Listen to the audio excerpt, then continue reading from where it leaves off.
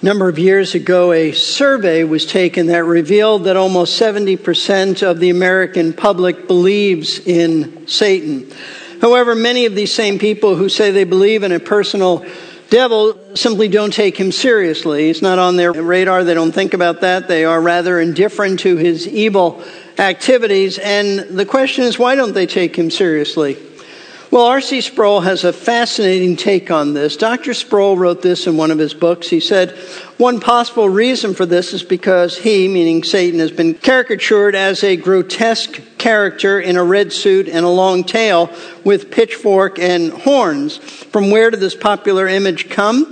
It came from the Middle Ages, when the church was acutely conscious of the reality of Satan, and they wanted to ward off his influence. They said that the point of vulnerability of Satan was his pride. So in order to attack his pride, they invented wild caricatures of him, making him look ludicrous. This was all done to insult Satan. Now, today, frankly, no one thinks about insulting Satan in order to ward off his evil influences. However, what's been left over from the Middle Ages is this ridiculous image of the devil as a little man who runs around in a red outfit with horns and a tail that just nobody takes seriously because he looks so silly. Who would take him seriously? But we should. We should take the devil very seriously because the Bible makes much of him. The Bible takes him seriously. The Bible tells us that Satan is an angel who was created by God. In his original state, his name was Lucifer, which simply means the shining one.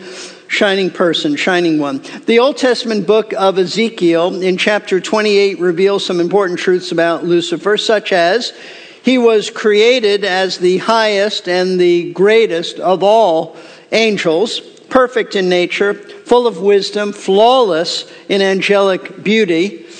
In this Ezekiel passage, he's called the anointed cherub who covers, meaning that he originally held an exalted position of angelic authority. He was covering or guarding the very throne of God himself. But as great and as privileged as he was, Ezekiel tells us that Lucifer chose to rebel against God. Now, without explaining how a perfect angel can do that, can choose to revolt against God, nevertheless, we are told by Ezekiel why Lucifer rebelled. It's because we read these words in Ezekiel 28, verse 17. Your heart was lifted up because of your beauty. You corrupted your wisdom by reason of your splendor. In other words, Lucifer's sin was pride, a preoccupation with himself, with his beauty, with his majesty, with his splendor.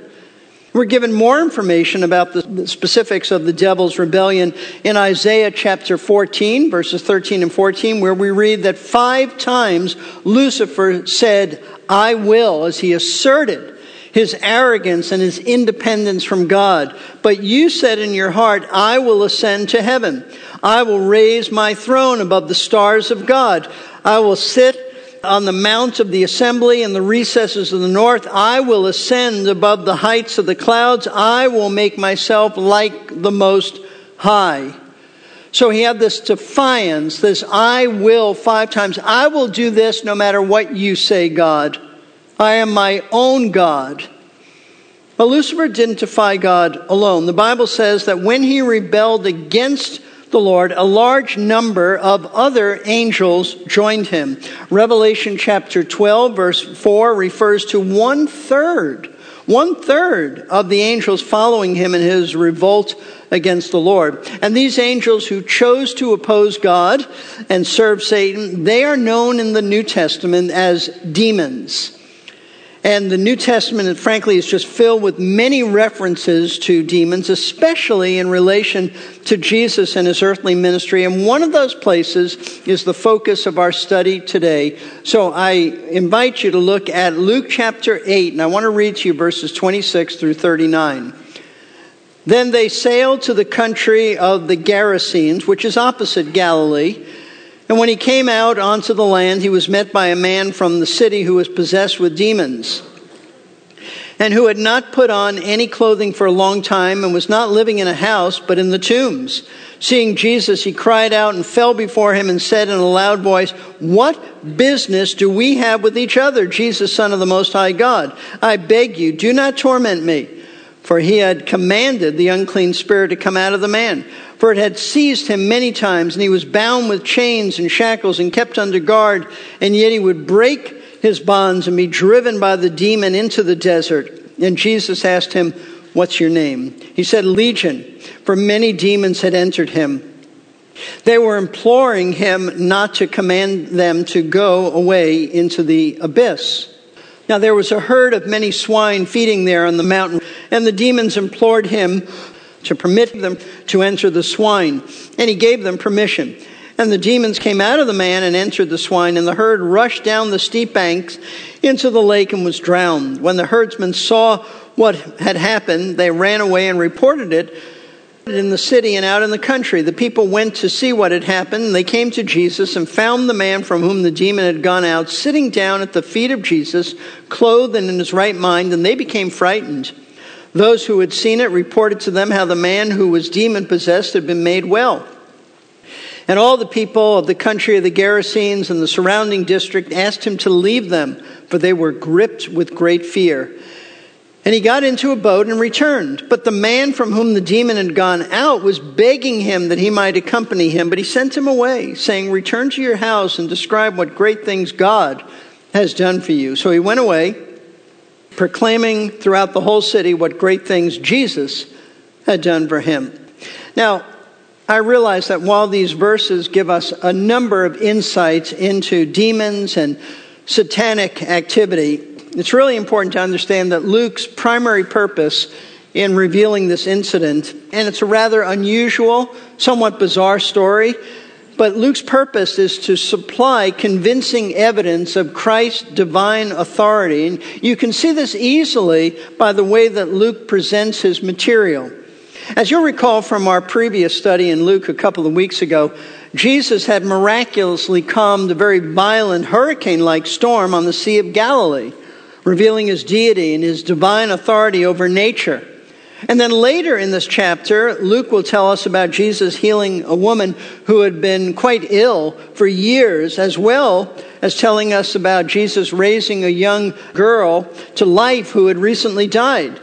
And in those two cases, his divine authority is revealed over disease and death. So that's what Luke's doing. He's revealing the divine authority of Christ, and sandwiched between these two sections asserting Christ's divine authority over nature and disease, Luke now in this story reveals Christ's divine authority over Satan and demons by telling us about the time that Jesus cast out not just one, but as we'll learn in this story, many evil spirits from a demon-possessed man, and sending those demons into a herd of pigs who then plunged to their deaths into the Sea of Galilee. And unlike the previous incident about calming the sea, notice that this incident, this story is told to us by Luke. He doesn't mention anything about the disciples. They're not mentioned once in this story, in these verses, though they certainly were with Jesus and they observed his confrontation with these demons. They're not referred to one time in the story. And the reason for this is because the focus of the story, as intended by Luke, is entirely on Jesus and who he is. Remember how our last passage ended. After Jesus miraculously stilled the storm and the waves and the winds, and the disciples asked a very important question in verse 25. They said, "Who then is this, that he commands even the winds and water, and they obey him?" Well, in presenting Christ's confrontation with the demons, Luke answers that very question by showing us that Jesus is not a mere man. He's the divine Son of God, who even demons are subject to, who even demons must obey. Now, although the focus of this passage, as I said, it's on Jesus, it certainly does have a great deal to say about demons in relation to human beings, which does raise a number of questions, perhaps in your mind, as you go through this. And questions about demon possession, such as, what does it mean to be demon possessed? And does demon possession take place today, or is it simply an ancient phenomenon? And why do demons even want to possess humans? And why, when they're on the verge of being cast out of humans, did these demons plead with Jesus to send them into a herd of swine? Now, as we go through these verses, we'll address each of these issues about demons, but it's important that you not miss the primary point of the passage, which is to declare to us that Jesus has divine authority over Satan, over demons, over hell itself, the powers of darkness. And that's a good thing. In fact, it's a great thing that he does, because if he did not have power over Satan in the realm of darkness, then all of us would be in big trouble. You see, Christ's authority to command demons to do what he sovereignly determines, rather than let them do whatever they want to do, it's not only an interesting Bible story, it's an extremely relevant truth for us today. And I'll tell you why. First of all, because Jesus has power over the entire supernatural realm of darkness, those who believe in him, those who have come to faith in Christ, have been set free. Not only from your sin, but from the bondage of Satan. Here's what we read in Colossians chapter 1, verses 13 and 14. For he rescued us, that is believers, he rescued us, he delivered us from the domain of darkness and transferred us to the kingdom of his beloved Son, in whom we have redemption, the forgiveness of our sins. So, prior to your conversion, whether you realized it or not, whether you were conscious of this or not, even if you did not believe in a personal devil, you were in bondage to him. I was in bondage to him, so that we were compelled to live a life of self-focused evil and rebellion towards God.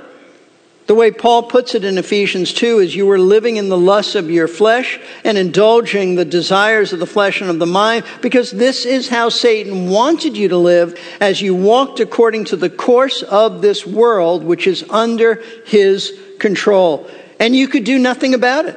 Absolutely nothing about it, since you were in bondage. You were a slave to him. But you've been set free, praise God, from that bondage. You're no longer in bondage if you know Christ. That's why Jesus said, if the Son shall set you free, you will be free indeed. In addition, because Christ is more powerful than Satan, not only have you been set free from that bondage, but you can now live a life of victory in your daily life over the devil's wicked temptations to sin. Because Paul tells us in Ephesians 6:10, finally, he says, be strong in the Lord and in the strength of his might. Put on the full armor of God so you'll be able to stand firm against the schemes or the wiles or the strategies or the methodology of the devil. So God has given you, through his word, every spiritual resource to say no to the devil's solicitations to do evil. And because Jesus is more powerful than Satan, you never have to fear that when you come to the end of your life, if you know Christ, that Satan somehow has the power to cast you into hell. That will never happen. Paul wrote this to the Romans in Romans chapter 8, verses 35 and on. He said, who will separate us from the love of Christ? Will tribulation, or distress, or persecution, or famine, or nakedness, or peril, or sword?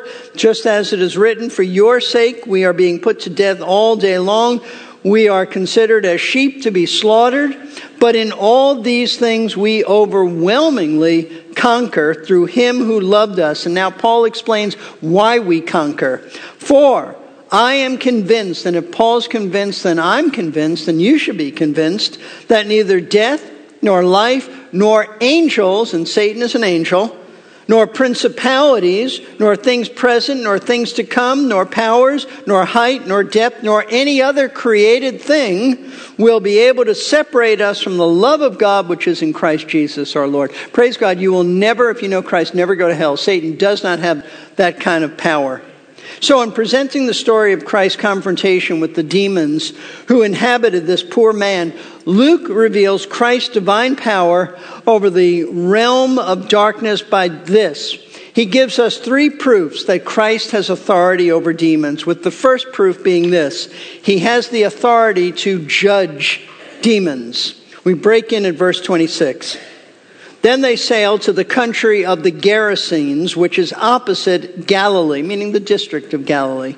Having told us about Jesus and his disciples being caught up in this terrible storm as they sailed towards the eastern shore of the Sea of Galilee, and then how Jesus calmed that storm, Luke now continues his story, his narrative, by telling us what happened next.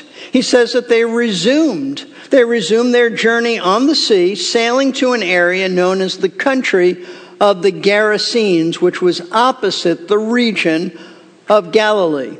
In other words, he's saying that they now arrived at their destination on the eastern side of the Sea of Galilee. They sailed originally from the northwest side of the town of Capernaum, and now they're on the eastern side of the Sea of Galilee. Now, Luke refers to their location as the country of the Gerasenes, so called after the name of a small village in that area known as Gerasa.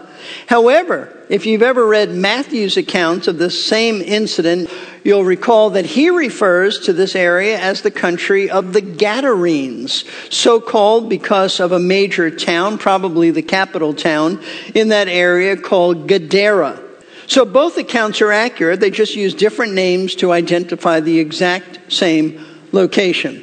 But regardless of the specific names of this place, this was part of a larger district, a larger region known as the Decapolis, a word that simply means 10 cities, deca for 10. Because this region was made up of 10 independent cities, didn't really belong to Israel. It was 10 independent cities, and although some Jewish people lived in the Decapolis, Gentiles predominantly resided in this area, which then helps us to understand why in the world there were so many pigs in this region, because pigs would not have been raised by observant Jews, since a pig is an unclean, non-kosher animal, forbidden by Jewish people even to touch, let alone eat. And so, having arrived in the area of the Gerasenes, Luke proceeds to tell us what happened when Jesus stepped out of the boat and onto land. Verse 27. And when he came out onto the land, he was met by a man from the city who was possessed with demons, and who had not put on any clothing for a long time, and was not living in a house, but in the tombs. Now Luke tells us that as soon as Jesus stepped ashore, he was met by a man from the city who was demon-possessed. Now, Matthew, in his accounts of this incident, tells us that there were actually 2 demon-possessed men, while Luke only mentions one. So, is this a contradiction in the Bible? Not at all. Luke doesn't say that only one a demon-possessed man, met Jesus, and no more. There was only one, and that's it. No, he doesn't say that. He just chose to mention one of the men and not the other. Why? Well, we're not told, but the most likely explanation is that he chose to focus on the one who did most of the talking, the one who was more vocal, the more dominant of the 2. That's the best explanation. But more important than how many demon-possessed men were there is to understand what the Bible means when it states that someone is possessed by a demon or by demons. So listen carefully. When Scripture says that an individual is demon-possessed, it means that a demon, or in this case, as we'll see, many demons, inhabit this person's body, and they've gained control over his life. This is not simply oppression. This is not simply wrestling with the devil. Every believer has had that. This is where a demon actually controls you, lives inside of you, dominates you. You don't have the power to resist. John MacArthur, in his commentary on Luke, describes demon possession as it is presented in the New Testament. He writes, a demon-possessed individual was indwelt, controlled, and tormented by the demon. The repeated phrases entered him. Cast out, came out, come out, and coming out indicate that demons indwell their victims. Demon possession is a supernatural phenomenon, not explicable in psychological or physical terms. A demon-possessed individual refers to someone indwelt and controlled by a demon or demons to the point that he cannot successfully resist. not to the general influence demons have in promoting false doctrine, false worship, immorality, and attitudes of jealousy, divisiveness, and pride. It should be noted, too, that on no occasion when Jesus delivered an individual from demon possession was there a reference to forgiveness of sins. Nor did all those delivered repent and believe. The demon-possessed individuals whom Jesus delivered were not necessarily any more wicked than other sinners. The emphasis is on Jesus' power over the demons, not on the individuals being delivered. But after Jesus and the apostles passed from the scene, the only way to be delivered from demons is through saving faith in the Lord Jesus Christ. Now, folks, the New Testament gives a number of examples of individuals who were possessed by demons in the days of Jesus. We know that. If you've read the New Testament, you clearly see that. But a valid question to ask is this: is demon possession something that exists today? And if so, is this taking place in our modern cultures and countries and cities? The answer to the first part of this question, does demon possession exist today, is yes, it absolutely does.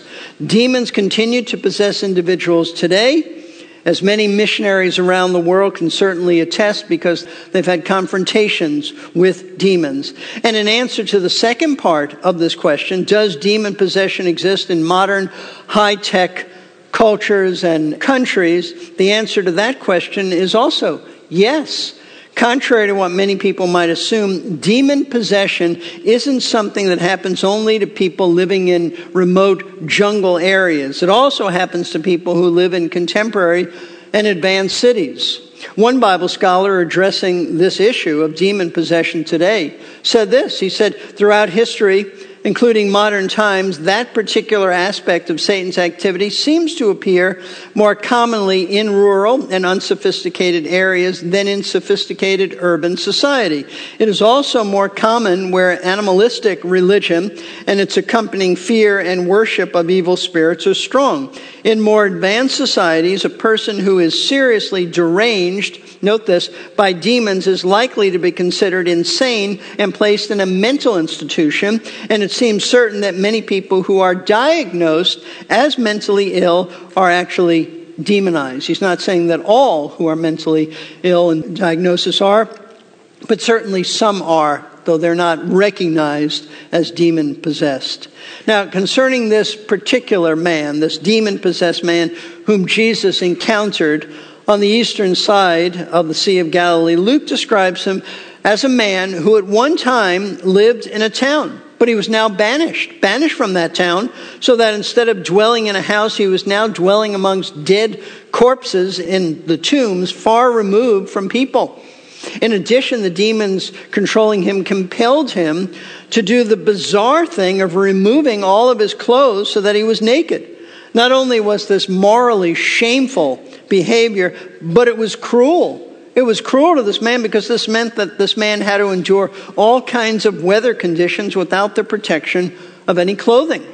Furthermore, according to Mark's accounts of this incident, Mark chapter 5, the demons had given this man abnormal supernatural strength and power so that a chain could no longer bind him. So apparently, in the past, individuals were able to subdue him and put him in chains, but the demons just continued to give him more and more physical strength until he was able to just break those chains. And now, no one was able to subdue him anymore.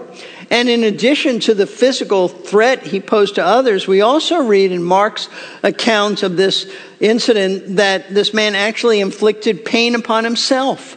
Mark chapter 5, verse 5 tells us constantly, night and day, he was screaming amongst the tombs and in the mountains and gashing himself with stones. In other words, most of his time was spent ranting and raving like a lunatic, with screams that would echo through the hills while he repeatedly cut himself with stones. So imagine in your mind what a pathetic sight this man really was. He was living in dirty caves with dead men's bones and filthy animals, being driven by demons to the hills and mountains where he would howl day and night as he gashed the flesh of his naked body with the sharp edges of broken stones. How pathetic is that? Kent Hughes tries to capture all of this, the degradation, the misery that these demons had inflicted upon this poor guy. And here's how Kent Hughes describes the situation. He said, speaking of not only one man, but two men, he said, these poor naked men were a mass of bleeding lacerations, scabs, infections, and scar tissue, living in a delirium of pain and masochistic displeasure. They were wild, naked, unkempt, and ill, and as a result, all were against them. Little children fled at their approach. In their lucid moments, they surely realized how repulsive, unloved, and unwelcome they were. They were dehumanized, animalized, marginalized, and both frightening and fearful. What incredible misery. Now, you may wonder why demons would do this to these men. Why do demons even want to inhabit people and drive them to such depths of misery and degradation? I mean, why do they even want to do this? Listen closely. Satan's goal has always been to destroy and to degrade man. Jesus said in John chapter 10 concerning the thief who threatens the sheep, which is a reference to Satan, he's the thief. He said that the thief comes to steal and to kill and to destroy. And the reason for this is because, note this, man has been created in the image and likeness of God. And even though that image has been tainted by the fall of man and our own personal sin, God's likeness can still be seen in our personalities and our normal human behavior. And such activities as the ability to show love and compassion, making wise and rational decisions, seeking truth, desiring justice, things like that. These are the kinds of behavior that come through our personalities, and they elevate us above animals, and they reflect God's glory and image in us. And Satan hates it. Why? Because he hates God. Therefore, his goal is to destroy and distort the image of God in human beings. And one of his methods to do this, certainly not the only one, is through demon possession. You see, through demonization, another word for demon possession, Satan literally destroys people and their personalities so that they are reduced to acting like crazed animals. Listen, it is no coincidence that along with the rise of Satanism, occultism, and New Age thinking, there is an incredible rise in drug abuse, pornography, and obscenity. And they all accomplish the same thing. They dehumanize you by destroying your God-given personality and making you act more like a wild animal than a human being. Whether it be through violence, an addiction, some deviant sexual behavior, or some type of harmful obsession. This is all the doing of the evil one, of Satan, as he seeks to destroy anything in you that reflects the likeness of God. So be careful that you don't expose yourself to that kind of stuff. You don't want to trifle with that. It's exactly this dehumanization. That's exactly what the devil had accomplished. And these men living in the country of the Gerasenes, Satan had sent some demons to inhabit this man in order to destroy any vestige of God's image in him. But now Jesus has come on the scene. He's come to the area where this demon-possessed man dwelt, and the demons inside of him are immediately threatened by our Lord's presence. And as Luke continues, he tells us what they said to Jesus when they saw him coming. Verse 28, the beginning of verse 28. Seeing Jesus, he cried out and fell before him and said in a loud voice, "What business do we have with each other, Jesus, Son of the Most High God?" Now, it's very likely that when this demon-possessed man noticed that a boat had arrived with a number of men pulling up to the shore, it's very likely that he started running towards them with the intent of assaulting them, of attacking them. And I say that because Matthew tells us that this man was exceedingly violent. He wasn't just strong. He was violent in his strength so that he attacked anyone who tried to pass on the road. And no doubt that's what he was planning to do to the occupants of these fishing boats that had just pulled up to land. He wanted to attack them. But then, as Luke tells us, he sees their leader emerging from one of the boats. And recognizing that this was Jesus, the demon within this man makes him immediately fall to the ground in submission while crying out in a loud voice, which means that he started screaming, he started shrieking at Jesus. And what this demon was shrieking was a question directed at the Lord. He asked, "What business do we have with each other, Jesus, Son of the Most High God?" In other words, what do you want with us, Jesus, Son of God? Now, it may surprise you to learn that these demons knew who Jesus was and that he was the Son of God, meaning that he was deity. But it really should not surprise you, and I'll tell you why. You see, this may have been the first time these demons had seen God in human form, but before they joined Satan's rebellion, all angels, every one of them, knew each member of the Trinity, the Father, the Son, the Holy Spirit. And even now, as fallen spirits, they recognize Christ's Spirit. As one writer put it, he said they knew intuitively that they were standing in the presence of the Son of God. But this demon knew more than Christ's identity. He also knew that God had appointed a specific time when demons would be tormented in eternal judgment for their wickedness. And therefore, as this demon just continued screaming at Jesus, he makes a request of him, which Luke records for us at the end of verse 28. "I beg you, do not torment me." Now, Matthew, in his account, adds something that helps to explain this demon's request and why he was shrieking at Jesus. Matthew reveals that the demon asked Jesus, and this is a fuller account, "Have you come here to torment us before the appointed time?" You see, this demon understood that at a specific time in the future, God had destined them for the tormenting judgment of hell, the lake of fire. The Bible says that at the end of the 7-year tribulation period, Satan, and we would assume all demons with Satan, will be bound in a prison known as the abyss. The abyss is a bottomless pit, a dungeon, for 1,000 years. Then after the 1,000-year reign of Christ on earth, they'll be released for a brief time and then thrown into the lake of fire, where they will be tormented day and night forever and ever. That's what Revelation chapter 20 verse 10 says. Now, because demons, unlike most people, they actually, believe the Bible. They know what a horrible, tormenting judgment awaits them in the future. See, demons actually have great theology. They have sound, excellent theology, excellent doctrine, but only in the sense that they recognize the truth. They don't love the truth. They don't embrace the truth. They don't obey the truth. They just know it. Know it to be truth. James 2:19 says, "You believe that God is one, you do well. The demons also believe, and they shudder." They tremble. Demons know the truth about God.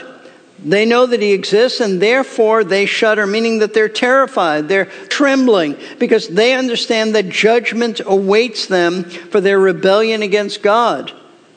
But the question that this particular demon on the eastern side of the Sea of Galilee put to Jesus that day is, "Have you decided to take away our freedom to roam and possess men now so that we will be tormented before the scheduled final judgment?" That's what he's asking.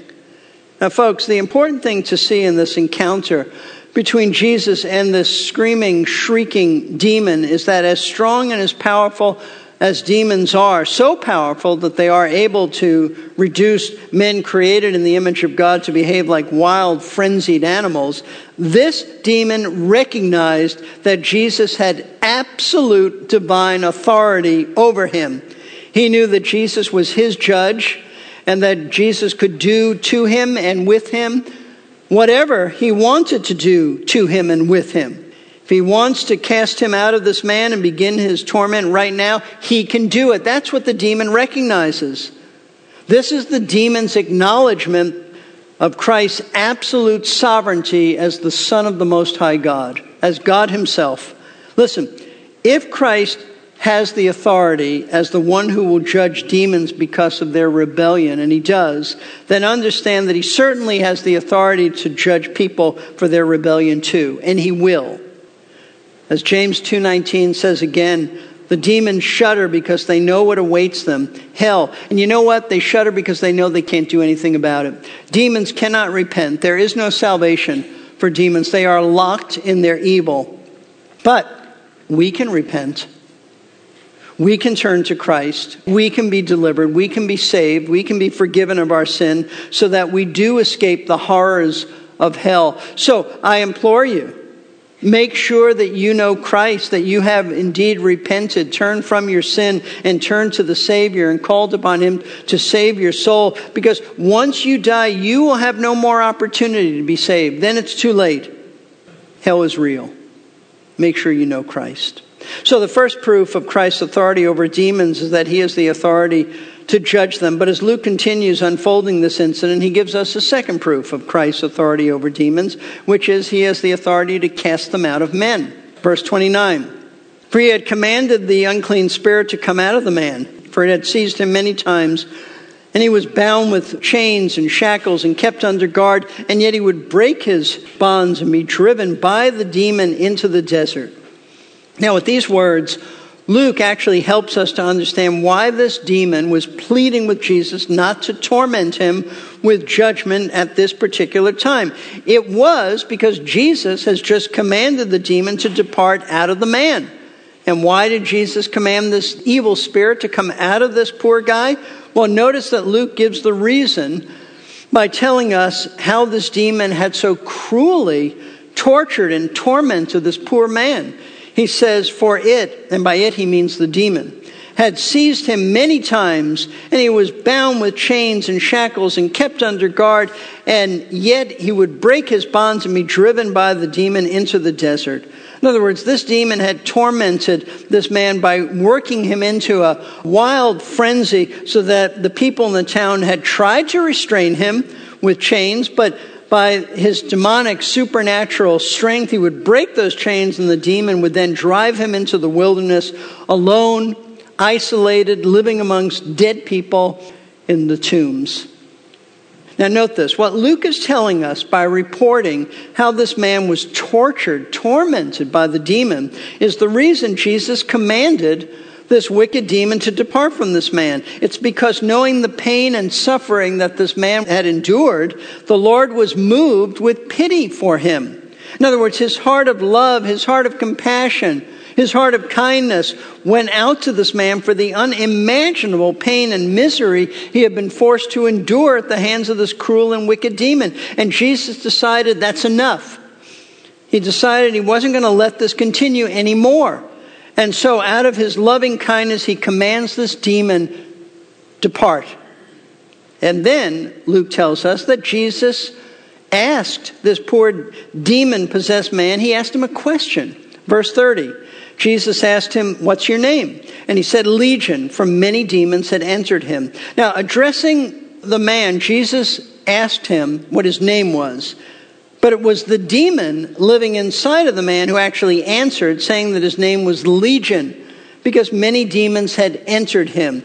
Now, by answering Legion, this demon wasn't actually giving Jesus his name, but rather he was telling him that he was just one of many demons indwelling this man. You see, the word Legion is a reference to a unit of Roman soldiers, which could be anywhere up to 6,000 men. Could be less, but it could be anywhere up to 6,000 men. So what we have here then, folks, is a vast army of militant, evil spirits living inside of this one man, unmercifully tormenting and torturing him. Now, Luke doesn't tell us why Jesus asked this man his name, but most likely it was for the sake of the Lord's disciples. I told you that they're not mentioned in these verses, but they were certainly there.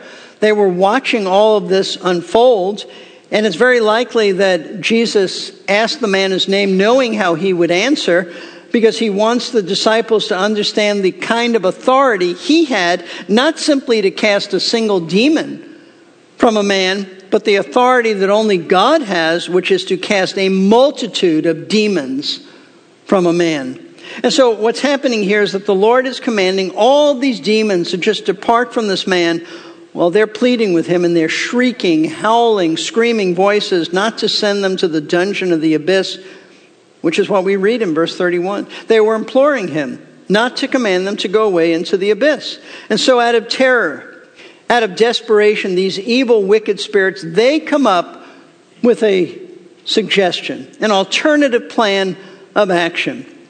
Instead of sending them into the prison of the abyss, they suggest to Jesus that he send them into a herd of pigs who were feeding nearby. Notice what we read as Luke continues in verse 32. Now there was a herd of many swine feeding there on the mountain, and the demons implored him to permit them to enter the swine, and he gave them permission. Now, why they wanted Jesus to send them into the pigs, we're not told. So all we can do at this point is speculate. It may be because they thought that Jesus, being Jewish, wouldn't care if they inhabited pigs, since pigs were unclean, non-kosher animals, forbidden to be eaten, and as I told you earlier, even touched by Jewish people. And they wanted to inhabit these pigs in order to continue doing destruction in the physical realm. That's where demons work, in the physical realm. Or a more plausible explanation is that the demons thought that if they inhabited and then killed the pigs, that their owners, being infuriated at the loss of their livelihood, would rise up against Jesus and just kill him. So whatever the reason was for these demons to make such a bizarre request of Jesus, we know that it was certainly motivated by evil, wicked intentions, because that's all demons can do. And Jesus granted their request. According to the end of verse 32, we read, and he gave them permission. And folks, that's significant, because without his permission, these demons could not have carried out his plan. And that really ought to encourage you if you're a believer in Christ, because it affirms the truth that Satan and demons are unable to do anything in your life unless Jesus allows them to. You're not at the mercy of the evil one. You don't have to walk through life being afraid that the devil is going to attack you. Your life is under the sovereign control of God, who is wise and good, and He alone determines what happens in your life, not Satan. And in this case, having commanded them to depart from this man, Jesus allowed them then to enter into this herd of pigs, where they would continue to carry on their work of misery and destruction, as we read in verse 33. And the demons came out of the man and entered the swine, and the herd rushed down the steep bank into the lake and was drowned. Now, according to Matthew's account of the same incident, Jesus didn't simply give them permission to enter the swine. He actually commanded them to leave the man and enter the pigs by just saying one word. In Matthew's gospel, Matthew 8:32, the word is just go. It's a command, go.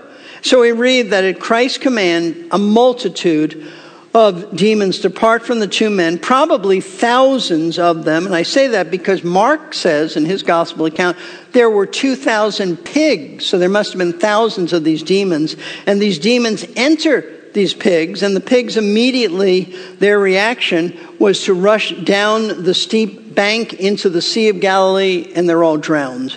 Now, whether the demons directed the pigs to plunge to their deaths, or this was the pigs' just frantic response to being inhabited by demons, we're not told. But what we do know from this incident is that Jesus has complete authority over demons, to the point that he commands them to do whatever he wants them to do, and he alone, note this, he and he alone has the power to cast out demons. We don't. Which means that exorcism is not something that any of us should be involved in. In the early days of the church, the Lord gave his apostles the power to cast out demons, but that was a unique sign gift that authenticated them as Christ's true representatives. His word to us, our Lord's word to us about dealing with Satan and demons, is not to cast them out. There is no command in the New Testament that we are to cast out demons, but his word to us is be strong in the Lord and in the power of his might. Put on the full armor of God in order to be able to stand against the devil. However, there were many Jewish people in Christ's day who did not understand the power of Satan, and they thought that they could cast out demons from people, but they couldn't because they lacked God's power. And that's why we read these words in Acts chapter 19, starting at verse 13. But also some of the Jewish exorcists who went from place to place attempted to name over those who had the evil spirits the name of the Lord Jesus, saying, I adjure you by Jesus whom Paul preaches, 7 sons of Sceva, a Jewish chief priest, were doing this. And the evil spirit answered and said to them, I recognize Jesus and I know about Paul, but who are you? That's something you never want to hear from a demon. And the man in whom was the evil spirit leaped on them and subdued all of them, overpowered them, so that they fled out of that house naked and wounded. No wonder when the Jewish people saw Christ's success in casting out demons, they said, according to Mark chapter 1, verse 27, who is this? A new teaching with authority. He commands even the unclean spirits, and they obey him. They had never seen anything like this because no one but Christ has this kind of power and authority. Same is true today. No one but Christ has power over demons. They must obey him. Why? Because he is the ultimate sovereign one. He is God.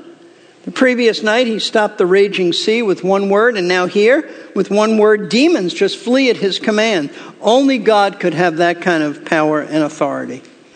But as great as Christ's power over demons is, some people have read this story over the years and they've been troubled by it. Very troubled by the fact that Jesus would allow so many animals to be killed because this is what some hellish demons requested. So if you're bothered by this, here are a few things to help you, things you can keep in mind. For one thing, the pigs were going to be killed anyway. It's not like they were being raised to become cuddly household pets. Second, if the owners were Jewish, and that is a possibility, then they were wrong to be raising them, and this would have sent a strong message to them. Don't mess and violate with the law of Moses. Don't do this. Third, this demon-possessed man created in the image of God was more important than 2,000 pigs who were being raised only to be slaughtered. So perhaps that helps. Now, all these reasons for letting these pigs die, I think they're very valid. But the primary reason that Jesus accommodated this very odd request from these demons to be sent into the pigs was to demonstrate his power over Satan by a very dramatic, very visual, very visible demonstration that demons really had departed from this man. It wasn't just his word for it. People saw it. And that thought leads us to one more proof of Christ's authority over demons. We've already seen his authority to judge them, and we've seen his authority to cast them out of men. Now we see he has authority to restore lives once shattered by demons. Verses 34 and 35. When the herdsmen saw what had happened, they ran away and reported in the city and out in the country. The people went out to see what had happened, and they came to Jesus and found the man from whom the demons had gone out sitting down at the feet of Jesus, clothed and in his right mind, and they became frightened. Now, Luke tells us that when the men who were tending these pigs saw what had happened to their animals, they just ran off. They ran off into the city, meaning the town and the countryside, to tell everyone it had just transpired. And when the people from their own town came with them back to the spot where Jesus was, Matthew says, by the way, the whole town came back. These people had the shock of their lives because they saw the man who they knew he had been at one time in the grip of all these demons. They saw him now in his right mind, sitting down at the feet of Jesus, self-controlled, fully clothed. Listen, only God could do a miracle like this. Only God could restore a life that had been destroyed by Satan. Only God could return a man to sanity from the insanity of being demon-possessed. But that's exactly what Jesus does when he saves any individual from hell. You don't have to be demon-possessed to experience his restoration. He transfers us from the kingdom of darkness to his own kingdom of light. He transforms us from the wicked, self-indulgent, devilish lives we once led to those who now love him, those who now desire to please him, those who want to honor him. This is the kind of authority Christ has. And he can do this in your life by the power of the gospel. Listen, no matter how deep in sin you are, no matter how far you have descended into the darkness of Satan's domain, no matter how much the devil has destroyed and shattered your life, I want you to know there is hope for you. because Jesus can transform you.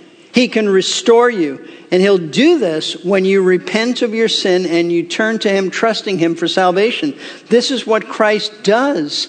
He forgives the chief of sinners and restores our broken lives. It doesn't matter how scarred you are. Jesus can restore you into something that's beautiful and precious in his sight.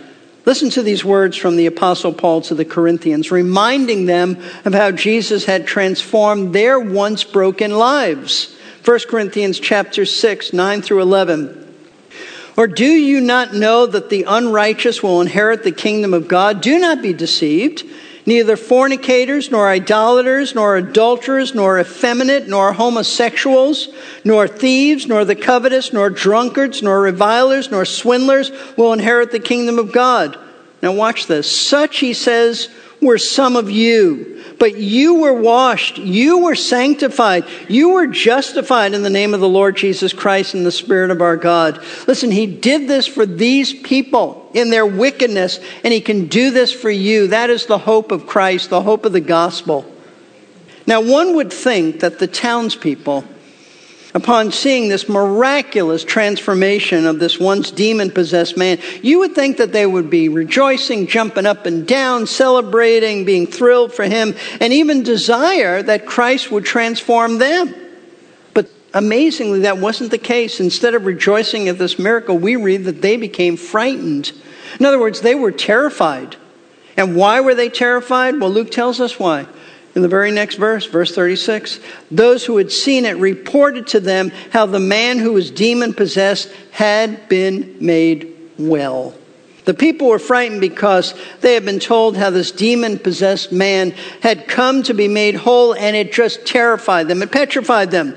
And it terrified them because they realized that in Jesus, they were in the presence of someone who was not only more powerful than anyone else they had ever encountered, but someone who was holy and pure and righteous. And they knew that they were not. And it terrified them. In other words, they were terrified because he was powerful and holy, and they were sinful, and they knew they were sinful. They were so scared that verse 37 tells us that they actually asked Jesus to depart from them. And all the people of the country of the Gerasenes and the surrounding districts asked him to leave them, for they were gripped with great fear. And he got into a boat and returned. Instead of asking Jesus to stay here, heal us, deliver us from our sin, heal our loved ones, cast out more demons. No, the people of this area tragically asked him to leave them. Depart, move on, Jesus, from our district, because they were gripped with fear. Knowing how sinful they were uncomfortable in the presence of Christ, and they felt threatened by his power and his holiness. You see, these people had caught a glimpse of Christ's power to change a man, and they didn't want that kind of power changing them. They understood that someone who has the power to deliver a man from thousands of demons also has the power to deliver anyone else he chooses to deliver, and they didn't want Jesus interfering with their lives, and so they just said, leave. Isn't that exactly the way most people react to Christ today? Seeing how Jesus, for example, someone perhaps in your family, someone who's a relative, a friend, sees how Jesus has so transformed you, they become very uncomfortable. They're uncomfortable around you. They're uncomfortable about you speaking about Christ because they love their sin. They want to continue in their sin, and they don't want the Lord to disrupt their lives. So they send Jesus away by saying, I don't want to hear about it anymore. I don't want you to talk about it anymore. I'm not comfortable talking about this.